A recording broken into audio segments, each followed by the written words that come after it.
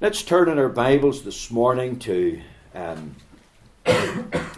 two passages of Scripture. Let's turn to Romans chapter 13. The book of Romans chapter 13. We're going to read the first 6 verses.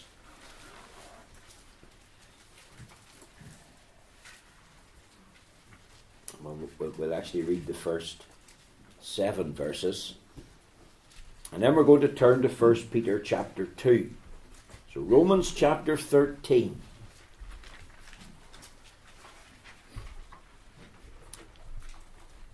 We're reading from verse 1, reading of course from the Authorized Version.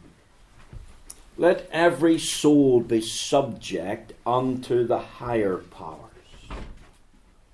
For there is no power but of God. The powers that be are ordained of God. Whosoever therefore resisteth the power, resisteth the ordinance of God. And they that resist shall receive to themselves damnation. For rulers are not a terror to good works, but to the evil. Wilt thou then not be afraid of the power?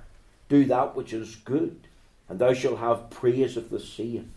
For he is the minister of God to thee for good.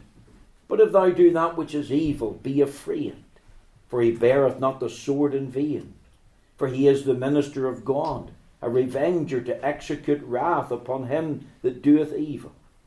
Wherefore ye must needs be subject, not only for wrath, but also for conscience sake.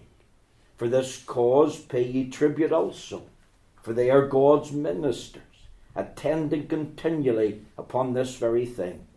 Render therefore to all their dues, tribute to whom tribute is due, custom to whom custom, fear to whom fear, honour to whom honour. Owe no man anything. Now turn with me this morning again to 1 Peter chapter 2. And we're going to read from verse 13 to verse 17.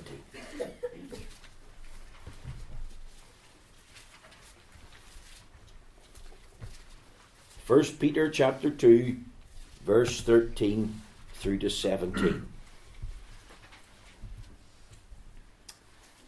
Submit yourselves to every ordinance of man for the Lord's sake, whether it be to the king as supreme, or unto governors, as unto them that are sent by him for the punishment of evildoers, and for the praise of them that do well. For so is the will of God, that with well-doing ye may put to silence the ignorance of foolish men, as free, and not using your liberty for a cloak of maliciousness, but as the servants of God. Honour all men, love the brotherhood, fear God, honour the king. Amen. We'll end the reading there in 1 Peter chapter 2 at verse 17, and we trust and pray that God will bless to us this reading of the Holy Scriptures. Now my text this morning is taken from 1 Peter chapter 2, verses 13 through to 17. And my subject today is simply the Christian, his citizenship, and human government. Now I've got a question for us, and of course I'm asking you to think even as I direct the question to you, sort of a rhetorical question. How do we respond to the world all around us in which we live? How do we react when the government of today passes laws that are contrary to God's law? How do we react when a government perverts the laws of democracy that allows murderers into the very heart and seat of government? What about how governments waste taxes? How do we respond to authorities in places where we live when they militantly persecute the people of God? When they slander God's people as evildoers? When they openly say that Christians and churches are evildoers? See, let's remember that Peter is exhorting God's people. He's encouraging them to think about their testimony in the world.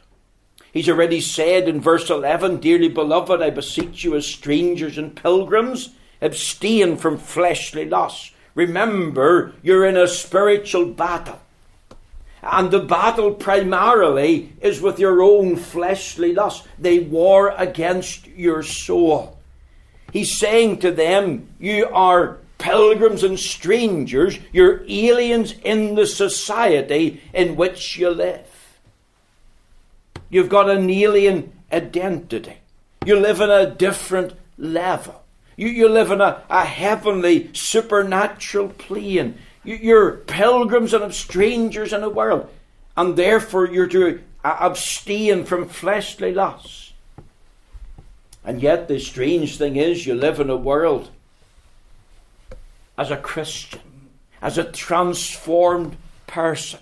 You live with a testimony that's believable. Not only what you say, but what's seen in your life. A lifestyle that's above reproach, above shame, above ridicule, above criticism, above blasphemy. You live in such a way before men that you stop the mouths of your critics. And we dealt with that last time, dealing with verse 12.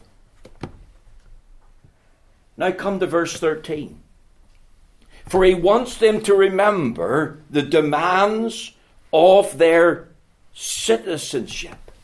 A Christian isn't indifferent. He isn't apathetic. He hasn't got a blatant disregard for human government or human institutions or human authority. Yes, the Christian is a citizen of heaven.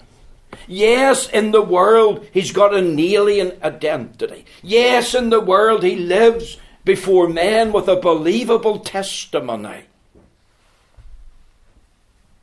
But a true Christian won't treat with indifference or apathy or disregard the fact that he's also a citizen of this earth. And in this earth, as a Christian, he maintains a witness regarding citizenship. Now that's what Peter's dealing with here from verses 13 through to 17. And I want us just to think of the Christian, his citizenship, and human government today. Three things very simply and quickly. The responsibility to submit to human government. Look at verse 13 now. Submit yourselves to every ordinance of man for the Lord's sake, whether it be to kings as supreme, or under governors as unto them that are sent by him for the punishment of evildoers, and for the praise of them that do well, for so is the will of God. Now there's a number of things here. There's no retreat from this world. It's true that Christians are citizens of heaven. True, they've got an alien identity. But we're also citizens of the world. And as citizens of the world, we've got a role, we've got a responsibility. We live in the world. Certainly we're not of it, but we live in the world. And the Apostle Peter doesn't call for a monastic way of life. He doesn't say to the Christians, withdraw from the cities and the towns and the villages, the places from which you live, and go and live in a community, or go and live in a monastery, or go and live in a nunnery. He doesn't say to them, get away from the world. What does he say? Submit yourselves to every ordinance of man for the Lord's sake.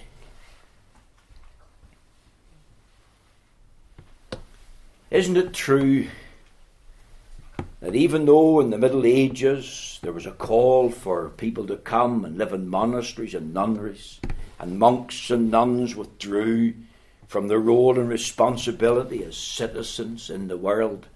And yet the reality was they discovered that they couldn't run away from their own sinful lusts of their heart. They still battled with fleshly lusts. But Peter isn't calling for a separation from aspects of ordinary life. He's saying the opposite. He is calling on God's people to maintain a good testimony in the midst of an ungodly world, no matter what happens. And they could argue, but we're hated. We're despised. We're ridiculed. We're persecuted. We're laughed at. They call us evildoers, Peter. What are we to do? Run and hide? No. Submit yourselves to every ordinance of man for the Lord's sake. You see, in Peter's eyes, there's no alternative. God is on the throne. God is in control. The world isn't out of control. The Lord is sovereign. He's in charge. Something else just to bear in mind. Remember, the powers that be are ordained of God. He talks here about every ordinance of man. He's really talking about human government and human institutions. And that's why I read from Romans this morning. Turn over to Romans chapter 13 and look with me again at verse 1. See, Paul's saying the same thing to the church in his day. Let every soul, that is every born-again believer, be subject unto the higher powers. Why? And he gives one of the reasons. For there's no power but of God. The powers that be are ordained of God. Now, think with me for a moment. The powers that be are ordained of God. That includes Nero. That includes Nebuchadnezzar. That includes our UK government. That includes the government of the United States of America. That includes the Israeli government. The powers that be are established by God. There is no power that's not of God. And when Paul said that, he lived in a world where there was slavery. He lived in a world where there was abuse of women. Women were treated badly in the first century. When there was the abuse of children, female babies were often killed at birth. Peter lived in a world where homosexuality was rampant, when immorality was rife, a vile, wicked society that hated and despised and persecuted Christians even unto death. And what does Paul say? What does Peter say? Let every soul be subject unto the higher power. What does Peter say? He says, submit yourselves to every ordinance for the Lord's sake, whether it be to the king as supreme or unto governors. Now I trust this morning that a picture is beginning to form. He's saying, submit to human institutions. And we could argue, but there's ungodly men in human governmental offices. And they pass laws that are contrary to your law, Lord. And that law today, even in the 21st century, as in the first, allows for the murder of the unborn. And the law promotes sodomy. And the amazing thing is this, that the Lord has ordained the powers that be. And he even sovereignly puts ungodly men into office. I don't know how, why, but it's for his ultimate glory. I believe that God is absolutely sovereign, even in the raising up of Nero and the raising up of Nebuchadnezzar. Another thing that we learn, that every Christian has got a duty as citizens to be submissive. If you think of the words subject, be subject, or submit yourselves. It's got the same meaning. Another thing that we learn is this, that every true believer ought to pray for those that rule over us. Isn't this what Paul exhorted Timothy over there in 1 Timothy chapter 2? He says, I exhort therefore that first of all supplications, prayers and intercessions, giving of thanks be made for all men, for kings, and for all that are in authority, that we may live a quiet and peaceable life in all godliness and honesty, for this is good and acceptable in the sight of God, our Saviour. Timothy's exhorted to pray for those who are in authority. Pray for those in authority in the country, in your city, in your church. Ask God to give them wisdom to rule according to His law. Ask God to help them to do what's good. Ask God to help them to remember that they're ministers of God. Ask God to give them strength and courage and conviction. Pray for their salvation. If you come down in 1 Peter chapter 2, look at verse 17. It says, honour all men, love the brotherhood, fear God, honour the king. Does not speak of respect. Respect the king. What about those ungodly men? What about those men who are unfit for office? Isn't it true today that government officials are probably the least trusted of all in society? Certainly the least trusted in society to tell the truth and do what's right. But we have heard of government cover-ups, government scandals, their lies and their shenanigans. We could sort of say, well, if they're ungodly men and unfit for office, well, we want nothing to do with them. We certainly don't like them. And yet, here's a command: honour. In other words, esteem them, show them respect. Don't be disrespectful to them. And one way we honour them is that we pray to God for them. Something else we're to do by way of responsibility. Every true believer has to pay taxes that are due. Go back to Romans. Just keep your finger in Romans 13 and look with me again at verse 6. He says, for this cause pay ye tribute also.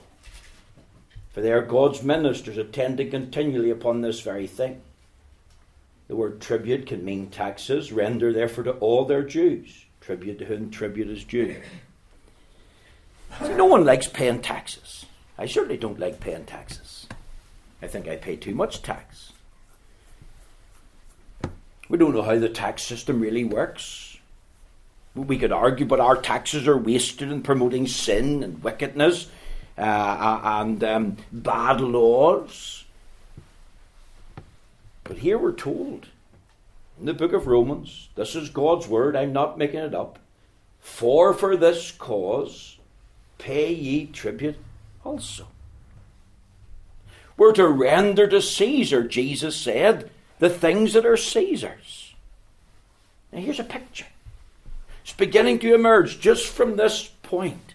Submit yourselves to every ordinance of man. What does that mean?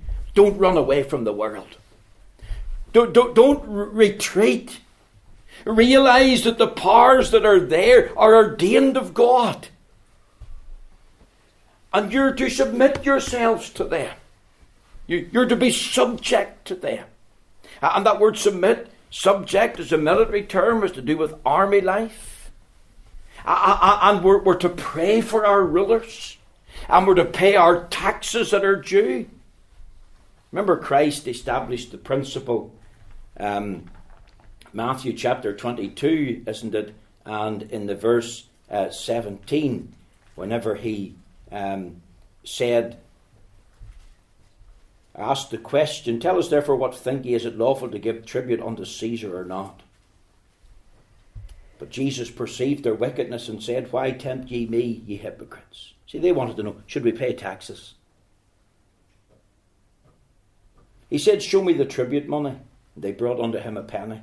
And he said unto them, whose is this image and superscription? And they said unto him, Caesar's. Then saith he unto them, Render therefore unto Caesar the things that are Caesar's, and unto God the things that are God's. See, they were coming there in Matthew 22 to trick the Lord Jesus. If he had said, oh, don't pay taxes, then they would have charged him with insurrection and rebellion. Here's a principle established by Christ. He set the pattern. Render to Caesar the things that are Caesar's. And you could argue this morning, what about when human government and their laws run contrary to God's law? What if they forbid us to pray? Well, think of Daniel. Remember, he was living in Babylon, and he knew all about the king's decree. Daniel chapter 6 and verse 10. And Daniel said in his heart, I must obey God. And when the time came for the call to prayer, what did Daniel do?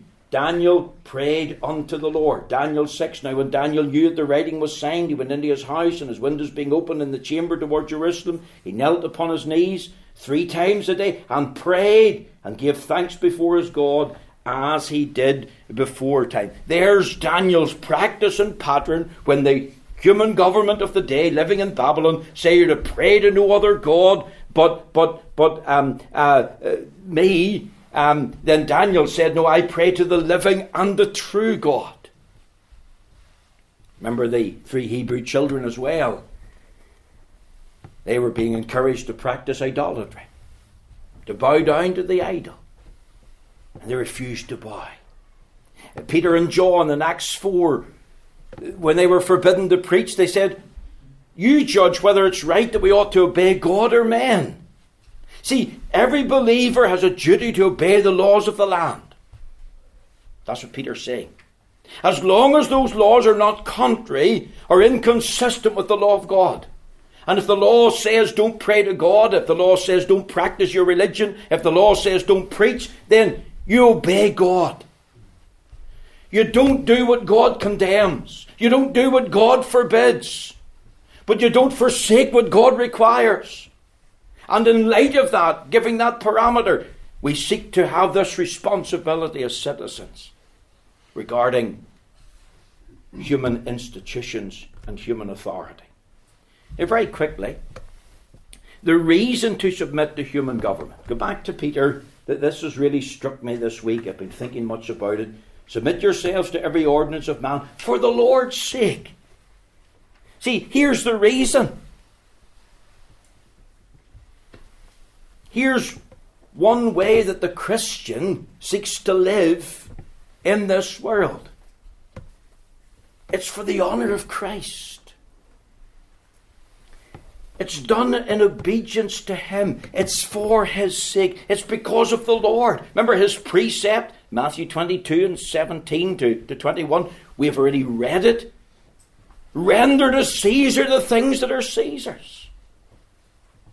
Here it is in the Word of God. Submit yourselves to every ordinance of man for the Lord's sake. He says there, as we've read in Romans 13 and 1, that every soul be subject unto the higher powers. Why?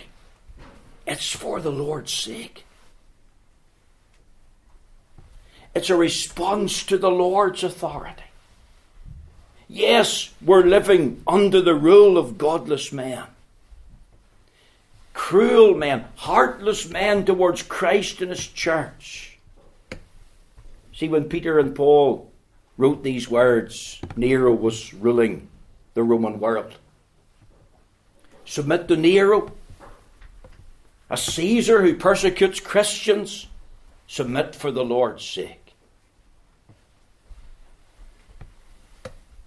Not for the sake of the country, but for the sake of Christ. Get your eyes in Him. Turn over this morning, if you can, to Jeremiah chapter 29. I want you to think of the exiles of the children of Israel living in Babylon. Remember, they were to be there for 70 years. They've been carried away captive. Jeremiah 29. Let's look at verse 5. What did the Lord tell them through Jeremiah to do? Now remember, they're exiles in Babylon. They're living in a pagan land. There's a pagan ruler Nebuchadnezzar on the throne. There's a pagan creed. There's a pagan system of culture. And how did he tell them to live? He's addressing them as exiles. Jeremiah 29:4. Build ye houses, dwell in them, and plant gardens, and eat the fruit of them. Take ye wives, beget sons and daughters. Take wives for your sons, give your daughters to husbands, that they may bear sons and daughters, that they may be increased there and not diminished. Notice verse 7. And seek the peace of the city where I have caused you to be carried away captives. And pray unto the Lord for it, for in the peace thereof ye shall have peace. Seek the welfare of the city in which you're in exile. Pray to the Lord in its behalf. In its peace ye shall have peace. See, the people there weren't to be guilty of insurrection. They weren't to call for subversive attempts to overthrow the Babylonians. They weren't called to protest or to have civil disobedience. No, they were to submit themselves for the Lord's sake. That was the principle. In spite of you living in a pagan world and a pagan culture, don't forget this precept. Do it for my sake. Render to Caesar the things that are Caesar's.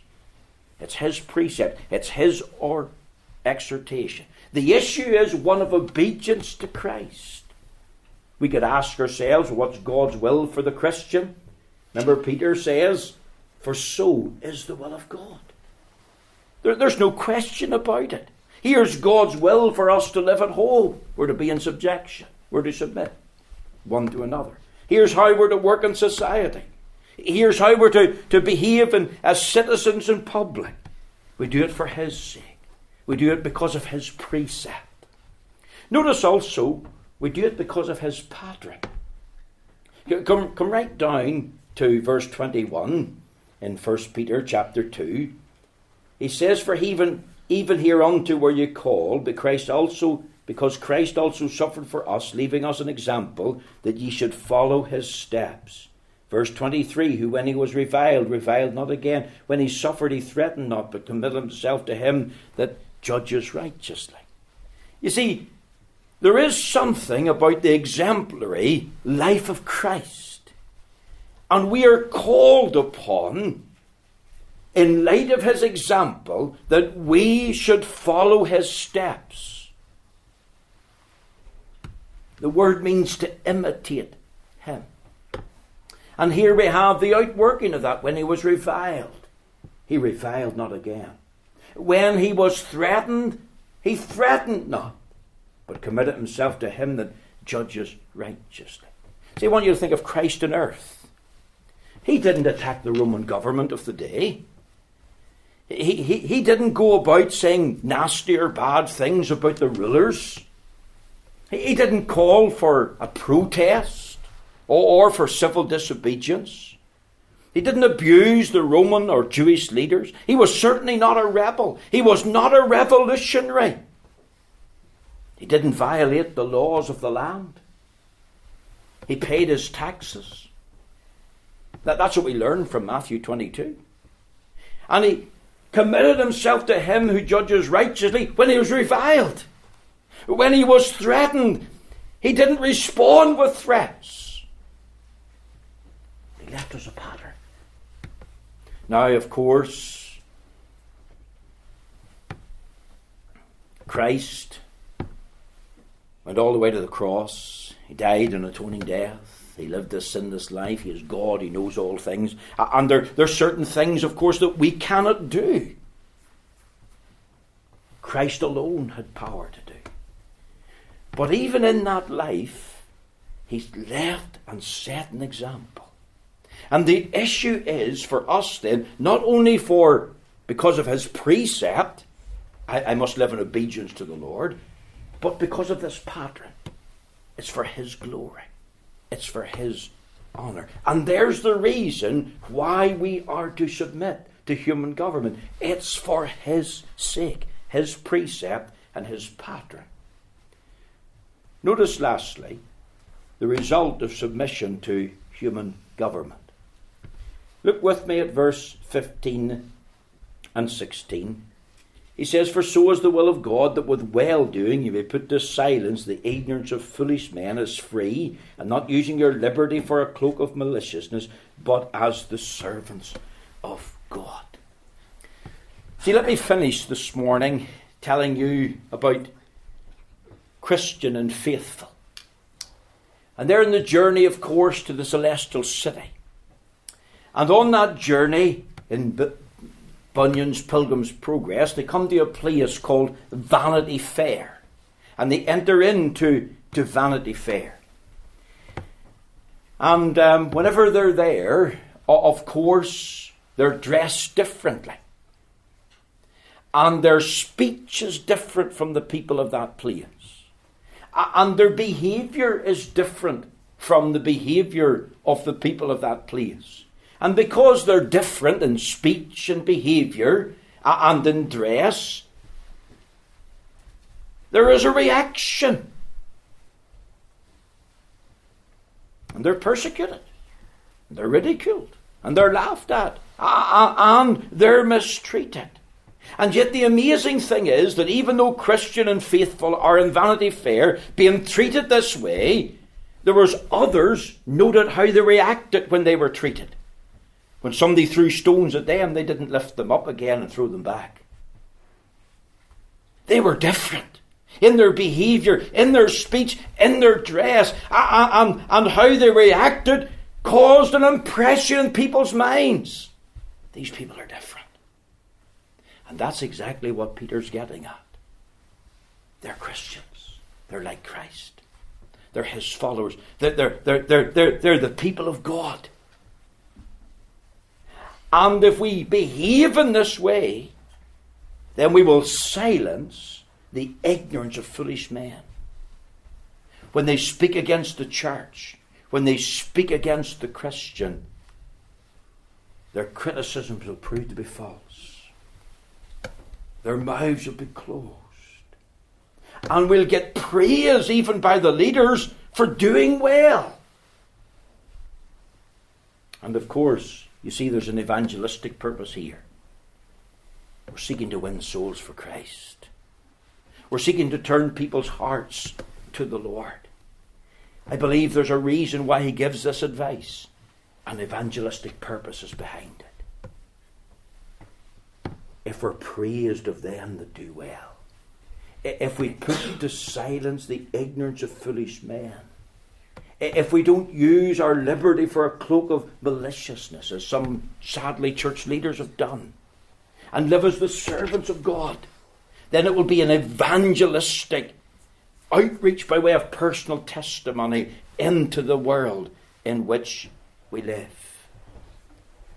Here's our responsibility this morning. We're to submit ourselves to every ordinance of man. Here's the reason: the Lord's sake. His precept, his pattern. Here's the result: we'll have praise of them that rule over us. We'll be instruments of showing that we're the Lord's. And we'll have a testimony that's believable in the world. Isn't that how we want to live in the 21st century? We know this has not been exhaustive today. We need a whole study on human government. Maybe sometime we'll delve into the first part of the book of Romans and open it up further. But I trust that this has whetted your appetite. If you have any questions, come and speak to me about anything I've said. And I trust the Lord will bless his word to all our hearts.